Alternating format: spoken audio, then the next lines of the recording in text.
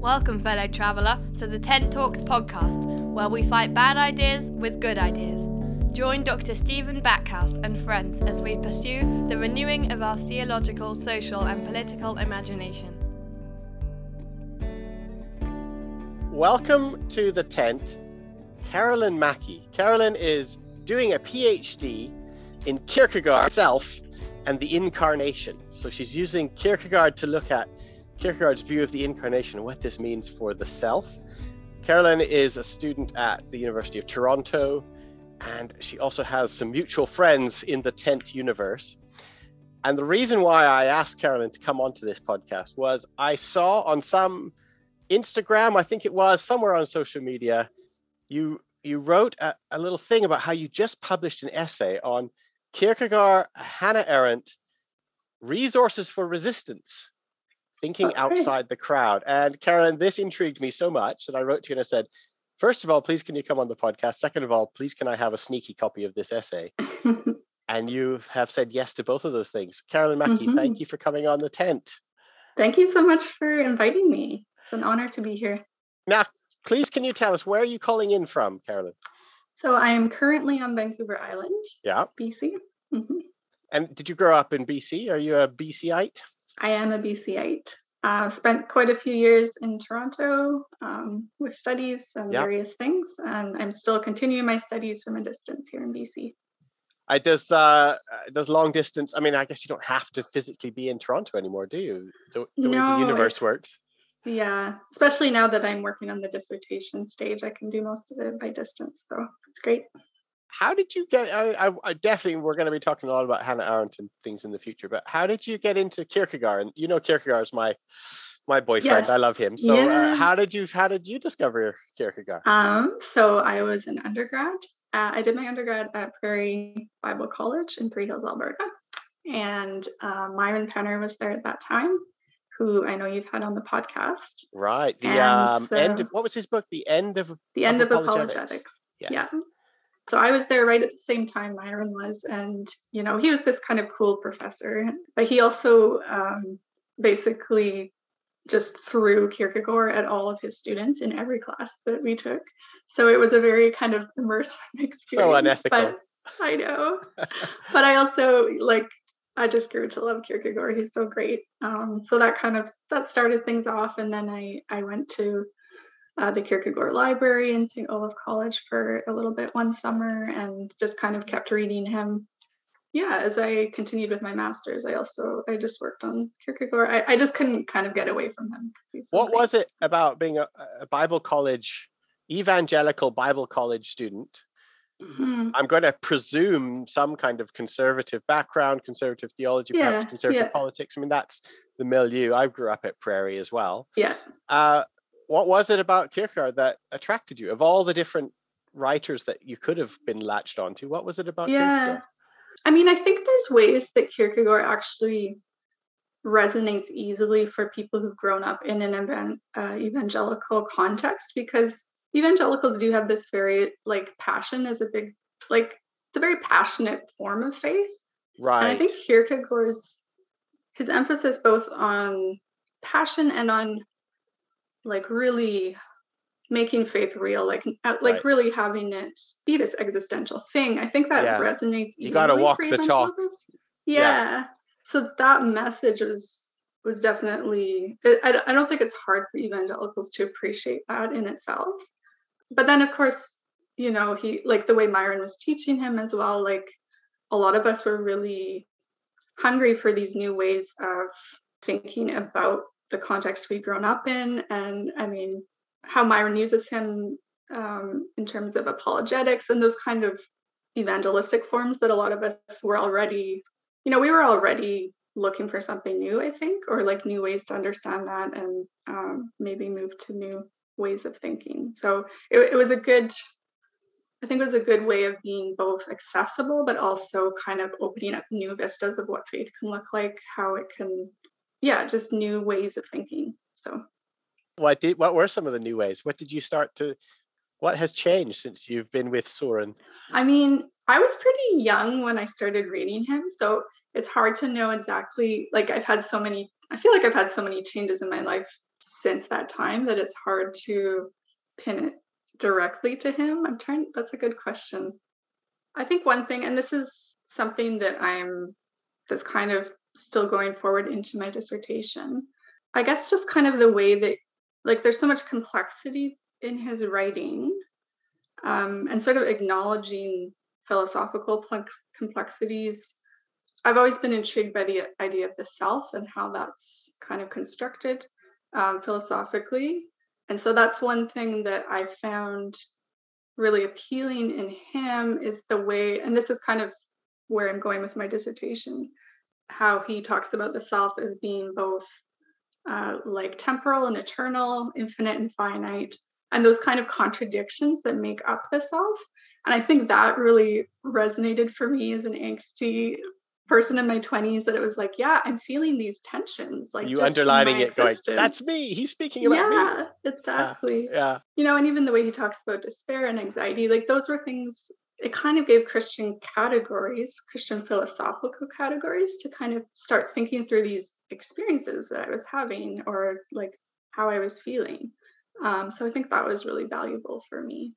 What is the connection to the incarnation? Because this is also the other part of your doctorate. Yeah. So the incarnation, I see, is really central to Kierkegaard's thought because of the paradox of it. And I love how he just tenaciously holds on to the paradox of the incarnation of Jesus Christ, not just as divine and human, but as that also means like time and eternity sort of coming in this great paradox. Yeah. And so in my dissertation, I'm kind of hoping to talk about how we mirror some of those contradictions in our existence. That's not a bad thing. Like, that's a good thing that is central to who Jesus Christ is, and then also that we can kind of live out in our own lives. It's kind of like the connection to or the opposition to apologetic. Like, the apologetics world says, oh, when you encounter a mystery, here's an answer to this mystery, or here's how I can answer your mystery. Whereas Kierkegaard and the incarnation is, here is a mystery, it is real, and you will never solve it. So now what are you going to do about it? And so that is his image also of the self, I guess. That's kind of where I'm trying to go with this. I mean, we'll see where I end up. But so it's a self that resists like easy definition, easy kind of. Because once you've defined a thing, you can control it, I guess. You can use it. Right? It becomes a tool you can use. And he's like, well, the self, that. It's real, but you can't wrap it up in a neat little bow, and you can never get to the bottom of it. You can never tell the whole story, I guess. So how do we live in this world where the most important things in this world cannot be defined and cannot be explained? And where contradiction is so important. Yeah, right. Is there other people, are there other conversation partners in your dissertation? Or is it mostly just Kierkegaard, or are you bringing in other voices? Yeah, it's mostly just him. And then, of course, lots of different Kierkegaard scholars, including yourself. I was so excited when I read your book a few years ago, which is, I think, how we first connected. I wrote you a little email and was like, I love your book. And you realized that I knew Myron from back in the day as well. So. How does this is going off piste a little bit, but how does the nationalism, my work on nationalism, has that informed your work on the self and on incarnation? I think it will. The thing I was most excited about with your book was how you talk about the moment and contemporaneity and some of that, because that's very tied in. I think it will have, the nationalism thing will come in at some point as well, I think. Well, this is probably going to lead to the main meat of this conversation, which was your use of Kierkegaard and then Hannah Arendt to talk about the individual being swept up in the crowd. Like, how does an individual resist being swept up in the crowd, in the mass sentiment, which I suppose nationalism is probably the poster child for mass sentiment crowds. So I guess this is where your interests and my interests are probably going to meet at this point, right? Listen, let's talk about this. So the title, Thinking Outside the Crowd, Kierkegaardian and Arendtian Resources for Resistance. All right, Kierkegaard we talked about. Hannah Arendt, who is she? Yeah, so Hannah Arendt, I love her work. She's such a great thinker. So she was German Jewish, so born in Germany, I think 1909, something like that. And so grew up in Germany and did her academic work there. She studied under Heidegger and Jaspers. So she was kind of in the thick of the German academic scene. She started doing some research. I think this was after her dissertation and everything, and she started doing some research on anti-Semitism in Germany, and that raised some red flags. And so she ended up. When was this in history? Oh, I think it was sort of late 1930s. Okay. Like, oh, wow. Yeah, okay. Right. Yeah. So she ended up fleeing Germany, and then she was in France for a while doing some. She kind of decided at that point to kind of identify more as Jewish. Not that she hadn't before, but to really take on being active in working for kind of the Jewish cause, as she called it. So she was doing work in France, kind of helping people escape and such. And then she and her husband ended up going to New York, I think in 1941. They were able to get to New York. And then she was there after that, ever since.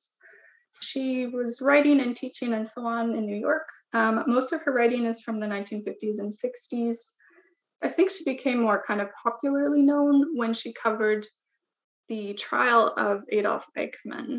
I think that was 1961. She wrote about it. I think it was published in the New Yorker in a series of installments. It's now a book called Eichmann in Jerusalem, and it's well worth reading. So Adolf Eichmann was he was a Nazi war criminal who I think they went to Argentina. He'd fled to Argentina, but they went and got him and put him on trial in Israel. And it was kind of a very publicized trial at that time. And so she covered it. She got a lot of negative feedback from her analysis of that. So the main kind of reasons for that, we'll talk about this, but she kind of became known for this phrase, the banality of evil as banal. And so we'll talk about that, but she got criticism for that, as well as she criticized the Jewish leaders in a lot of countries who had kind of contributed or participated in the Holocaust by kind of making deals. And she got a lot of negative feedback from the Jewish community for that. And then also she was kind of critical of the way that the trial was conducted. So anyways, she's just such an honest thinker. That's what I love about her. She just says what she sees. But that was not very popular. So was it because Jaspers was her PhD supervisor, I think, and Jaspers is one of Kierkegaard's earliest translators into German, wasn't he? Yeah, I think so. And or earliest students. I mean, I don't know if he translated, but is there a Hannah Arendt Kierkegaard connection? Is that what drew you to her? Or what was it that? Well, I actually, so I first got into Hannah Arendt because I did my master's at the Institute for Christian Studies in Toronto. And Ron Kuipers, he had a whole class on Hannah Arendt that I took my first semester there, and I just fell in love with her. And it was such a great class, and I loved her writing. But as soon as I started reading her, I was like, this feels so Kierkegaardian, like the way that she's talking, like just singularity or the individual. And like, there must be something here that she's drawing on Kierkegaard. There isn't a ton of research on that. And she's not, since that time, she's not name dropping him. She's not like mentioning No, him she's not at all. So as I was researching, like she had this little thing she wrote on Kierkegaard. It's about 2.5 pages. It's not very long. It's just kind of in a collection of essays, but she does talk about him. And I think she started reading him when she was like 14 or something. Like she was just this, precocious young thing. She was reading philosophy in her teens, and she had access to a library. And, I saw Kierkegaard there on the shelf, started reading. So it was in her background. Is it she who said, and then I discovered Kierkegaard and everything fell into place? Yes, exactly. Yeah. Which sums up a lot of people's experience, actually, doesn't it? Yeah. Okay, so but it is interesting because she doesn't really talk about him explicitly a lot, but it's just there. I think always kind of a electric current running throughout. Exactly. Yeah. But I mean, I don't want to say that Hannah Arendt is just repeating Kierkegaard. I mean, Hannah Arendt herself, her book On Violence is the only one I've read, but that's a life-changing book, really. Yeah, I really love that book. But interestingly, I haven't gone into looking at everything she's ever done. So your paper, I'm going to read it out. This paper argues, you say, that Kierkegaard and Arendt identify the subjectivity of the ethical agent as the most fundamental site of resistance. And you're arguing that both Kierkegaard and Hannah Arendt are resisting dehumanizing evil in all its forms. Can you talk us through that? What is being resisted here? And then how does the subjectivity of the ethical agent resist that? So I'm kind of working with Kierkegaard. I'm working with his critique of his own time, which is from his book, Two Ages. It's sometimes published just half of it as This Present Age. It's a good little read. So he's writing in mid 19th century Denmark's golden age, and he's writing about what he sees as like the biggest problem of his time, which is he calls his time an age of publicity, where nothing ever happens, but still there's instant publicity. And so, wow. And he sees the biggest problem. Hey, no. Repeat that phrase again, Karen. Yeah, that's too sure. good. Tell me again. What was that? Nothing ever happens, but still there's instant publicity. And this guy was writing in the mid 19th century Denmark, and he wasn't writing in the current age on Twitter and Instagram. Yeah. Amazing. Okay. Yeah. All right. So this is and this was a problem for him. Why was this a problem for his present age? He's kind of contrasting it with an earlier age, the age of action or revolution. And he sees his present age as an age of reflection, which sounds like a good thing, like, reflection. But he's using it in a really negative sense of never coming to action or decision, kind of this procrastination or evasion. He has this great, he's such a descriptive writer. In England, we'd say all talk, no trouser. Yes, yeah. And he has this great line where he talks about the whole age as a committee.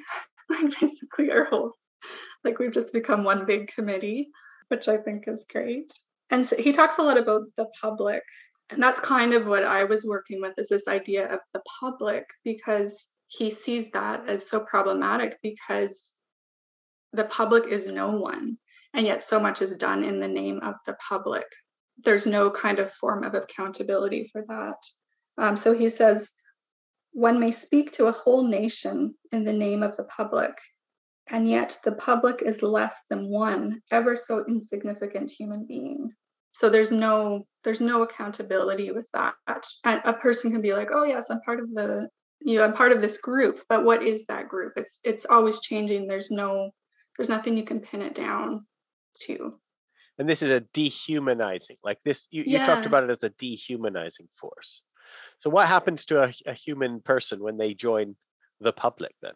I think for him, he would see it as a temptation, because you might not even realize yourself that you're kind of a nobody in that system, or that nobody is anybody, but you might still, I don't know, I've been kind of thinking of it in contemporary terms, and how it's easy for us to think sometimes that we are doing good because we have the right opinions or something.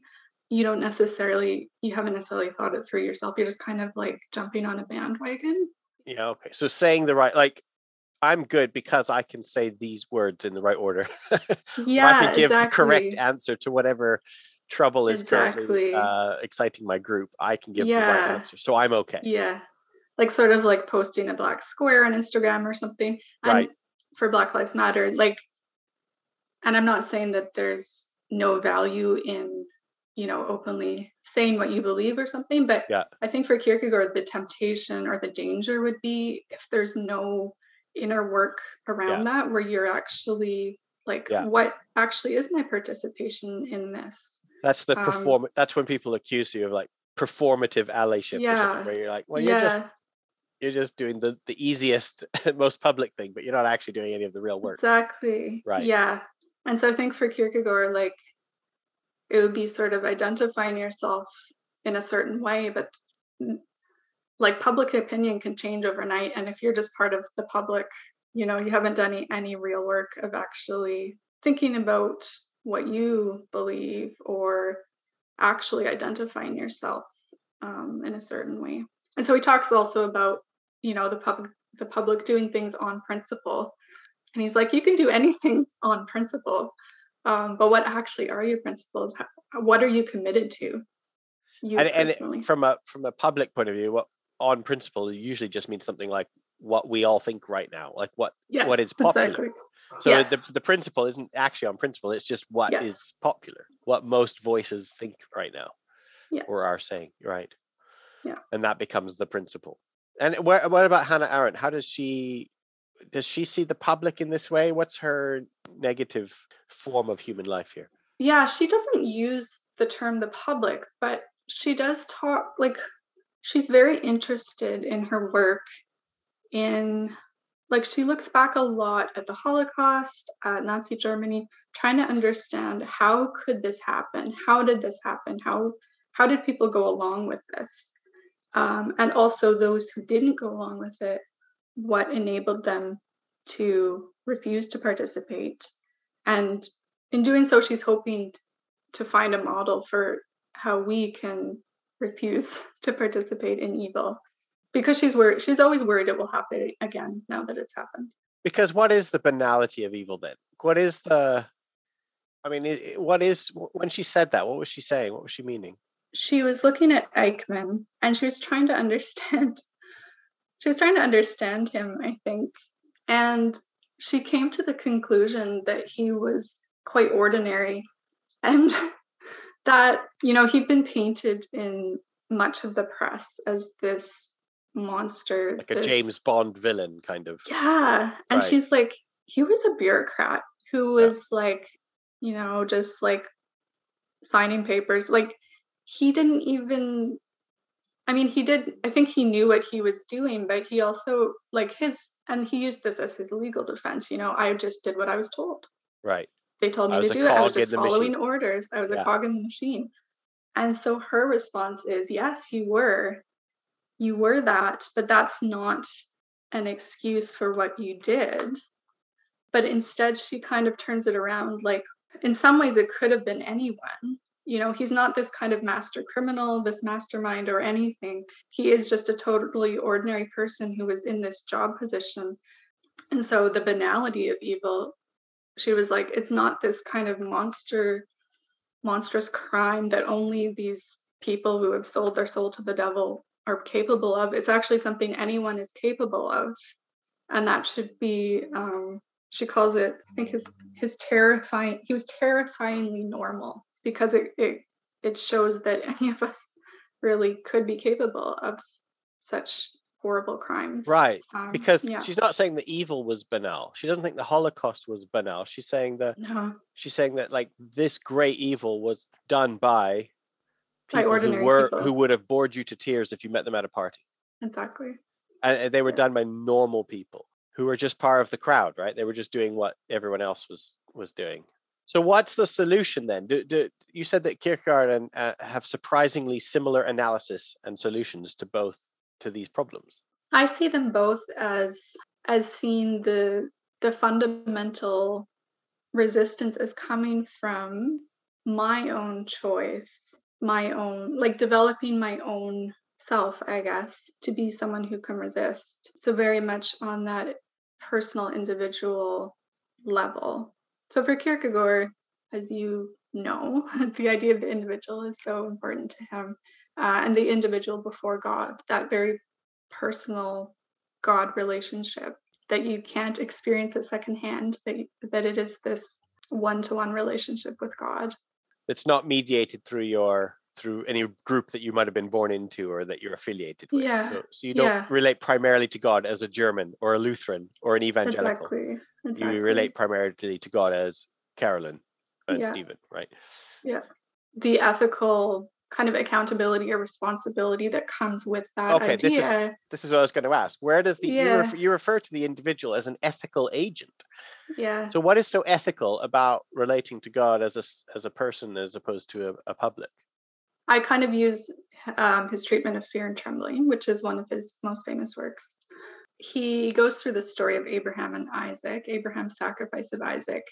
kind of the horror of that story that he invites us to look at. The horror is that even Abraham can't make sense of what is happening from any kind of universal ethical framework. He can't appeal to this common sense, the sense we all share in common. No, he can't. And so in that way, faith is very much, it's not only something that no one else can understand, but he himself can't even kind of find categories to make sense of what he's being asked to do. So in that way, it's very individualizing. But he still has to act, still an agent in the field.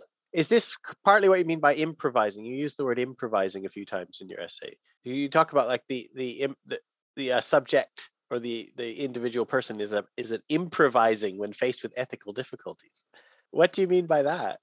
I'm kind of drawing from that more on Hannah Arendt again. Okay. A lot of her thought, she talks about, so natality, birth, newness is kind of a big category for her in her work. And in a lot of her work, that's kind of a positive thing, like newness is a positive thing. But she also uses that category a fair bit to talk about the Holocaust as this kind of unprecedented event. We're all kind of used to these unprecedented times of COVID-19. Yeah, right. It's the overused word. The phrase is kind of, but yeah, she used it to talk about the Holocaust. Some scholars have also pushed back on that, in that it might be a bit of historical blindness on her part to not kind of see other precursors to that in other cultures and other countries where that was going on. But regardless, she sees it as this unprecedented event, but for her, that means she's always worried it will happen again. So once something has kind of come into our repertoire as a possible way of being or doing in the world, the risk is that it will then happen again. When she's looking at the Eichmann trial, she is seeing how they're trying to judge these crimes, which she sees as crimes against humanity, in this legal court. And she sees the lawyers, the judges, just struggling to find categories within their legal precedents to judge this. And it's kind of impossible because they don't have the precedents. And that's kind of how the legal system works, you know. And so she says they ultimately kind of just had to, like, everyone knew this was wrong, right? So they kind of just had to make judgments not based on legal precedents, but just like, we just know this is wrong. And, you know, but then she takes that same idea and looks at how the Germans who didn't participate in the Nazi regime, those who resisted in Germany at that time, she's really interested in how they were capable of resisting. And so she finally decides they didn't have any precedent either for really this situation, because it had in Germany, it had become not only legal, but she says even moral, in the sense that it was kind of your civic duty. There was a virtue in participating. They were in this kind of situation where their moral frameworks, their usual, like the usual bourgeois morality, didn't work, and so they had to kind of make it up as they go along. And the people that were living according to bourgeois civic morality, the good, get your head down, be a hard worker, be a patriot, love God, love your country, obey the law. Those are the people doing the worst evil the world has ever seen. So the individuals who opted out of that society, what was it that she thought was it arrogance? What I mean, what? Yeah, she uses the word arrogant. So she says like they were proud and thought they were above German society. That's how they would have been seen. And she said they had to trust their own judgment because they couldn't rely on what the public thought was the correct thing to do, or even these kind of, you know, the moral frameworks that they'd grown up with, because they weren't working. So yeah, the need to improvise. And so, do you think everybody felt discomfort, but some people quashed? I mean, does Hannah Arendt talk about this? Like, was everybody feeling the moral discomfort, but only a select few acted on it, and the rest kind of hid that under a veneer of civil duty? Or like, what does she think? Was the individuals feeling something that other people weren't feeling? Her read on it, she's actually really troubled by the fact, in her reading and her understanding of what was going on in Germany at that time, that this wasn't a moral dilemma for many people. Right. Yeah. So she was actually really troubled when she looked at it and she felt that it actually wasn't a moral dilemma for many people. Yeah. And so she looks at it, their morality of many of these people, as she compares it to table manners, like just kind of a thing you do, a convention. Yeah. And she thinks that's why it was so easy. She said they changed overnight, almost like you would change your table manners, like, oh, this is the thing we do now. Okay. And so it does make me think of Kierkegaard's public doing things on principle. Those principles can change overnight. And if you're just part of this crowd that's kind of, oh, this is how we do things now, and don't have any kind of inner commitment to any principles yourself or any kind of self-awareness, just kind of go with the flow. So for Kierkegaard, like what's his solution to this? We'll talk about Hannah Arendt, but what's Kierkegaard's solution to the problem of the dehumanizing crowd? So for him, he sees the public as an opportunity for the individual to find their significance in their relationship with God. So he sees the public as this kind of making everyone the same. He calls it leveling, just kind of making everyone the same in an abstract way. So we're all just kind of members of this group.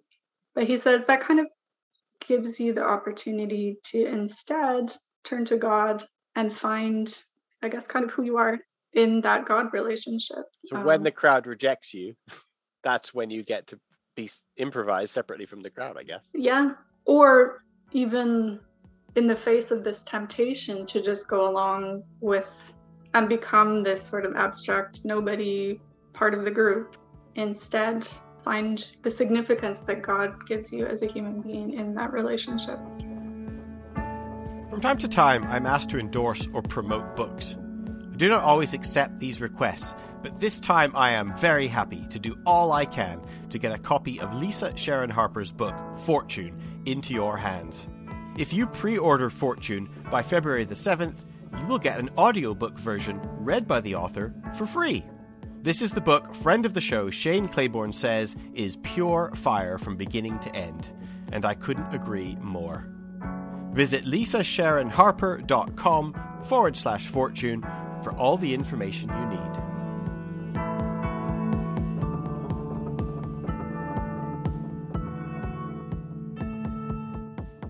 It's really interesting, isn't it? Because often our excuse is, oh, I was just a cog in the machine, or I was just swept along with the crowd. And then a Kierkegaard or Hannah Arendt would say, well, why were you a cog in the first place? Like, why? Yeah. Why did you let yourself be in that situation? Exactly. So you always have a choice. And it's never an excuse to say, oh, well, everyone was doing it. Interesting. Is this what you mean when you say like that the relationship with God makes a relationship to the world a problematized? Like it makes it, you talk about a problematized relationship to the world. Yeah. And I guess I'm thinking there too, again, with Kierkegaard, of the story of Abraham. You know, after that happened, it could never be a straightforward, like, oh, I follow the rules and that's how I can relate to God. That's how I can figure out life. There's always more complexity there that you have to do the work of kind of figuring it out, because it isn't just a matter of following rules and you'll do X, Y, and you'll get to Z. It's more complex than that. And I think Kierkegaard sees that as so beautiful, like so difficult, but also that we as like each of us as an individual human being, that God calls us to that kind of relationship with God that is not just following a set formula, but that is so particular and so significant. But where is the place from? Like, because presumably the discomfort that I might feel when the crowd says blue and I think maybe it's yellow or whatever, the crowd says X and I want to say Y, but presumably that discomfort itself was mediated to me. I probably got that from somewhere else, right? Like somebody else preserved the Sermon on the Mount, for example, so that when my whole church and country is saying, let's kill our enemies and bombed them. I'm saying, yeah, but what about the Sermon on the Mount? So that also came to me from somewhere. Like I didn't generate the Sermon on the Mount from within myself, right? So what role does inherited wisdom have for the individual as well as for the, I mean, where does the individual getting this from? I think for both Arendt and Kierkegaard, like it would be possible to take their thought to an extreme that is unhealthy, perhaps. I mean, obviously, even just the story of Fear and Trembling, it is horrifying, and there's dangerous ways of reading that as well. Which he noticed. I mean, he himself thinks that, right? He doesn't think that Abraham is actually a great model for life in the end. He doesn't. I mean, it's significant. He doesn't stop with Abraham, right? Like it's not like he just writes about Abraham for the rest of his life. Like he never mentions Abraham again after that one book, right? But he does take that idea that he learned from Abraham, which is being an individual apart from the crowd. I guess there's something there about owning it. Like, I guess I'm thinking about, you sort of get to choose which inherited traditions you're going to own or not. Yeah. So it's not that you've generated the traditions. It's not like you've generated the ethical view yourself. It's that you're saying, oh, I am a moral agent, and in this, I get to affirm or deny certain things that are being offered to me. Yeah. And I am going to choose to affirm these things that were handed down to me, and I'm not going to affirm these things. So there is kind of like the subjective element connects with the kind of inherited objective element. Yeah, like a kind of an appropriation. Right. I think would be a good way to talk about it. Yeah. And the problem with the crowd is that when it just kind of says, don't think, don't do any more thinking, we'll do all the thinking for you. Exactly. So when people say, oh, I don't need to decide anymore, my group has done it for me, that's when you've given up that kind of, you've abrogated your own responsibility, I guess, right? Yeah, exactly. And I guess if we could go back to Arendt, like a really big thing for her, what she finally comes down to, because she's so eager to kind of figure out what enabled people to resist in Germany, those few who did resist. And she comes down to this idea that they had developed a relationship with themselves such that if they participated in this, they knew that they would be a murderer. And she says what it came down to is they couldn't live with a murderer, which was themselves. So this idea of living with yourself, she's like, they couldn't face the rest of their life living with a murderer.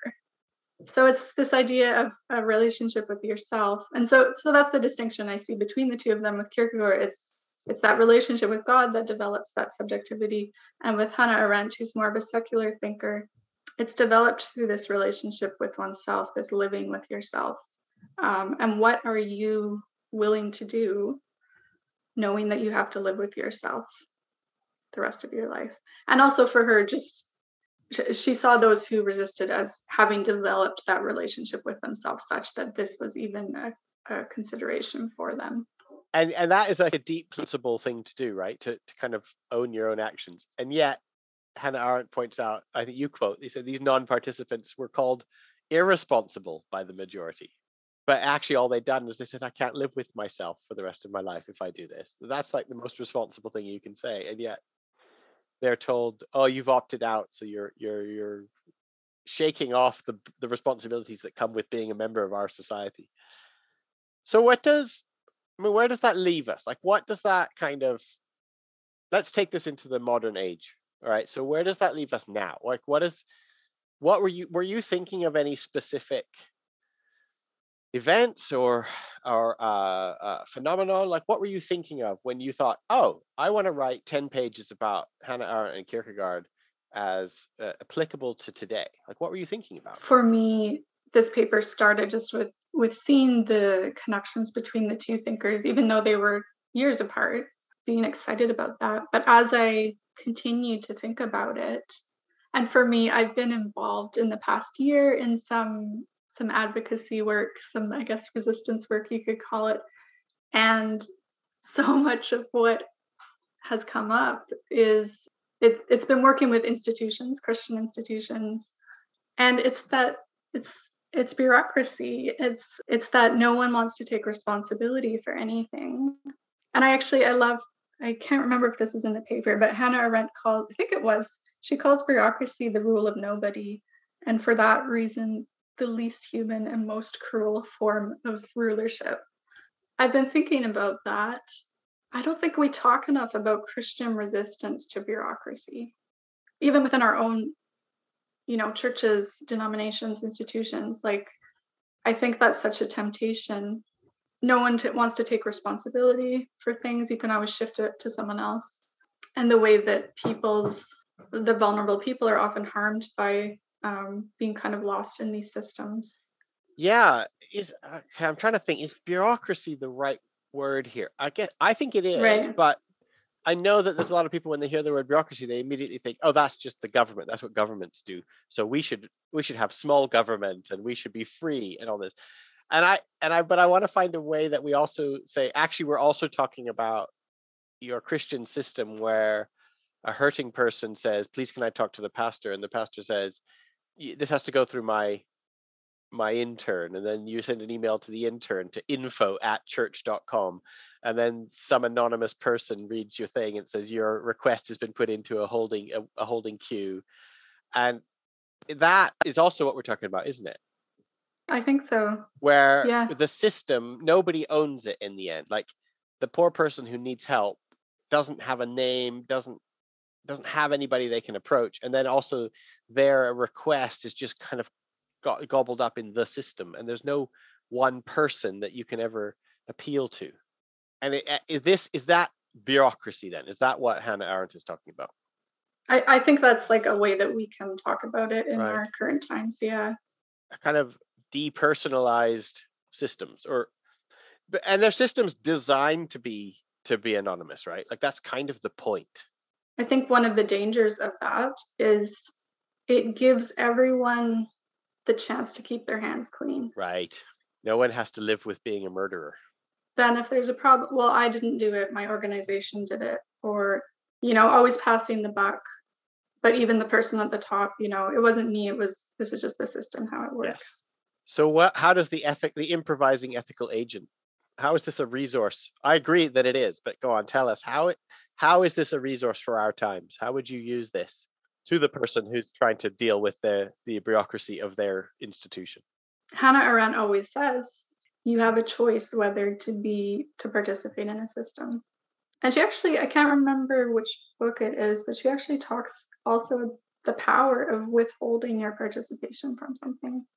Yeah, she says everyone has the choice whether to be that cog in the machine, not using that as an excuse for your actions. But I think also, just on a deeper level, I think what both of these thinkers have to offer us. So I'm thinking also of, like systemic evil, like how do we fight those kinds of things, these kind of evils that are greater than any of us individually.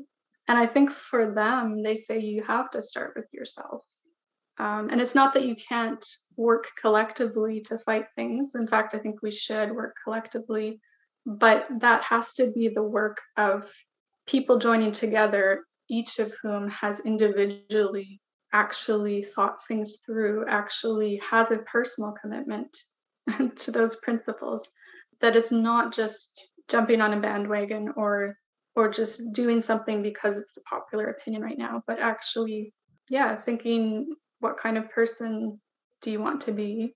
What can you live with? And developing that relationship with God and with yourself such that when you're faced with these things, that it is a moral dilemma for you, that it isn't just something. Because you're no longer identifying God with your group. You're not identifying divine revelation with what we have right now. So you're not saying, well, we have, for such a time as this, history has led to us right now. So we are God's agents on earth. So we don't have to think about it anymore. Like, we don't have to ask God what he thinks because he's made us the most powerful nation, or he's given us power in this election, or we have all these people in this room shouting with one voice, or whatever it is. So we don't need to interrogate ourselves being right before God because we've got the group, which clearly God has blessed and given his voice to. So we don't need to worry anymore. So I feel like this kind of some of these resources, they're almost not so much for for the victim, they're resources for people who might accidentally find themselves the tyrannous majority, right? This is like a course correction for improvising ethical agents to look at each other and go, oh shit, have we created the same thing that we resisted? Are we doing that right now, right? What do you have any sense what a group looks like? Like, what's the difference if the public or the crowd is a kind of an unhealthy collection of humans? Is there such a thing as a healthy collection of humans? What might a healthy institution look like? I mean, Kierkegaard actually talks about this. He just has kind of a brief comment, but when he's talking about the public, he says, like, he basically says, this isn't the same thing. I'm not talking about true community, or he contrasts the public with true community, because he says true community is actual people in relationship with one another. And so his idea of the public is much more abstract group that one kind of belongs to. But that kind of face-to-face actually being in community with one another, you actually, I think, have more opportunity to hold each other accountable, to have that responsibility, that face-to-face, this is what I've done and I have to own it. I mean, that certainly looks to me like a smaller rather than larger types of human groups. It looks like groups that are not so old and ancient that people can't remember why they were there for. Like, it kind of suggests a sort of smaller groups of humans constantly renewing their own organizations or something. It's not anti-organized, it's not anti-community. I think that's a really good point. No, Kierkegaard's not saying it's not. Anytime you find humans agreeing about something, that's a bad. Yeah. Every time. And Hannah Arendt, the same. She's not anti-community, is she? No. She's just anti the group sense that has taken over any individual sense of moral responsibility. Do you think, I mean, when you were talking about a group that was like the principles switch between they're one thing the one day and then they switch again, but nobody, it's always the same. It's always the same public, but their moral outrage changes, but it's the same public and it's the same feeling of outrage. It's just that it's a bit like 1984, right? Where they're fighting, they're always fighting a different enemy, but it just changes from day to day. And I was thinking, my friend was talking to me about the whole kind of Trump era, the Trump moment that we're in, right, with evangelicals, where not that long ago, Carolyn, I mean, we're talking well within our lifetime. We're talking 10 years ago, 15 years ago, 20 years ago. The kind of moral outrage at the idea that a president might have had a divorce or something. Right. Yeah. And now those not the same types of people, but the very same people that were so morally outraged by presidents who had a divorce are now, with tears in their eyes, proclaiming that Trump is this guy for them. And it's almost like the things that Trump brings to the table, they're not even embarrassed by anymore. It's like they like it. They're like, no, it's good. We need somebody like this to break up the system and to, and I just wonder, is that something going on here? Is that like an evidence of principles changing? I think so. Yeah. So how do we resist? Like, what would Hannah Arendt or Kierkegaard do if they found themselves in those situations, do you think? What kind of tools do we have to resist that? It might seem kind of frustrating almost, but I think for both of these thinkers, it keeps coming back to, well, who are you and what are you going to do now in this moment? Because the worry is that if it's not grounded in that deeper subjectivity that you've developed, that you do have this risk of replicating those same kinds of systems. Even if you kind of change the tune a little bit, you might end up doing kind of the same thing. It is like you said, like it's these same people who are, applauding what they had moral outrage about 20 years ago.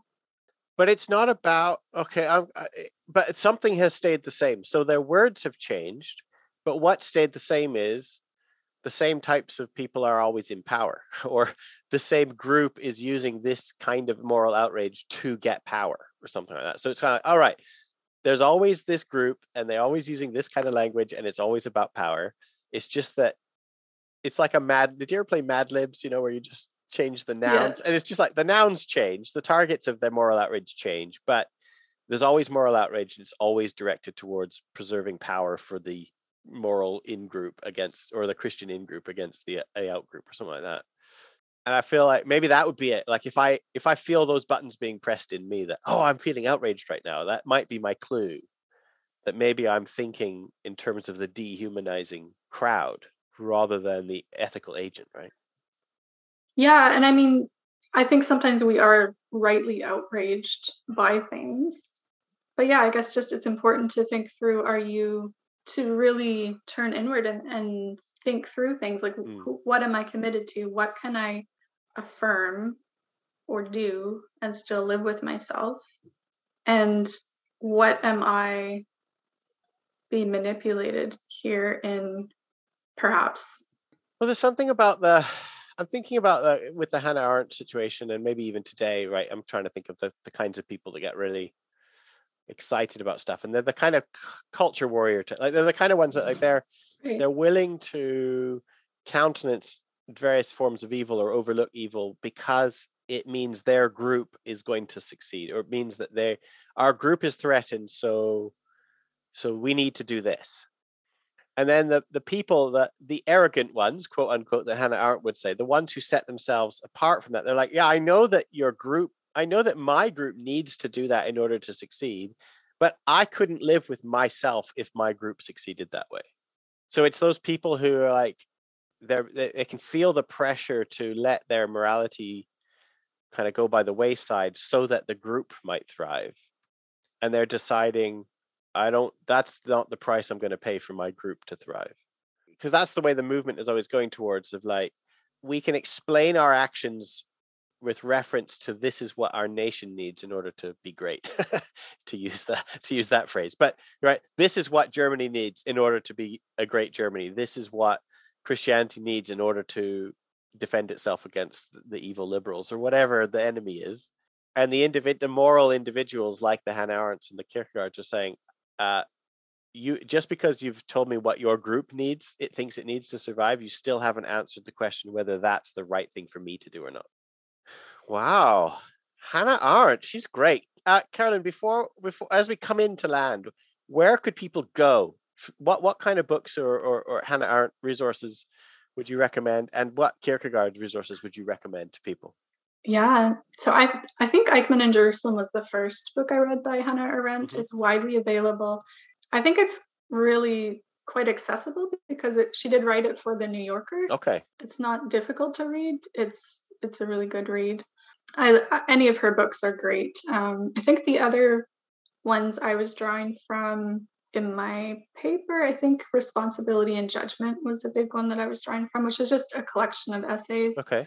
Again, easy to read and just really useful, I think. Brilliant. And you mentioned your paper. I'm going to say it's open source, you said, so it's accessible. Yeah. So I'm going to say now, if any listener wants to send me an email at, I was going to say info@10ththeology.com, but that's anonymous and bureaucratic. Send me an email at Stephen@10ththeology.com. That's Stephen with a PH at 10.com. It will come to me. It won't come to an anonymous messaging source. And if you ask for a copy of that essay, I will send you an email version of Carolyn Mackey's essay, which has all the sources that you've just mentioned as well. Yeah. Well, Carolyn, when you are fully doctored up and you have your doctorate on incarnation and Kierkegaard and personal identity, please come back and continue this conversation. But I was so glad to talk with you, and thank you for this essay. I find it really, thank you. Really, first of all, really easy to read, but not dumbed down, right? So this is the mark, I think, of lucid writing, where it's easy to read and yet it's also intellectually stimulating. So I thank you for this essay. I really enjoyed it. Thank you. Thanks, Caroline. Yeah, thank you. Go well on Vancouver Island, and go well with the rest of your writing. Thank you. Thank you for listening. Thanks to David Backhouse for the theme tune, and to Chris Marchand for editing and all the other music. This show only exists because of support from listeners like you. If you have found something we made to be good or useful, please consider becoming a patron at the 10 Talks Patreon page, or leaving a good review on your chosen podcast platform. This really helps. For more information, visit www.10theology.com.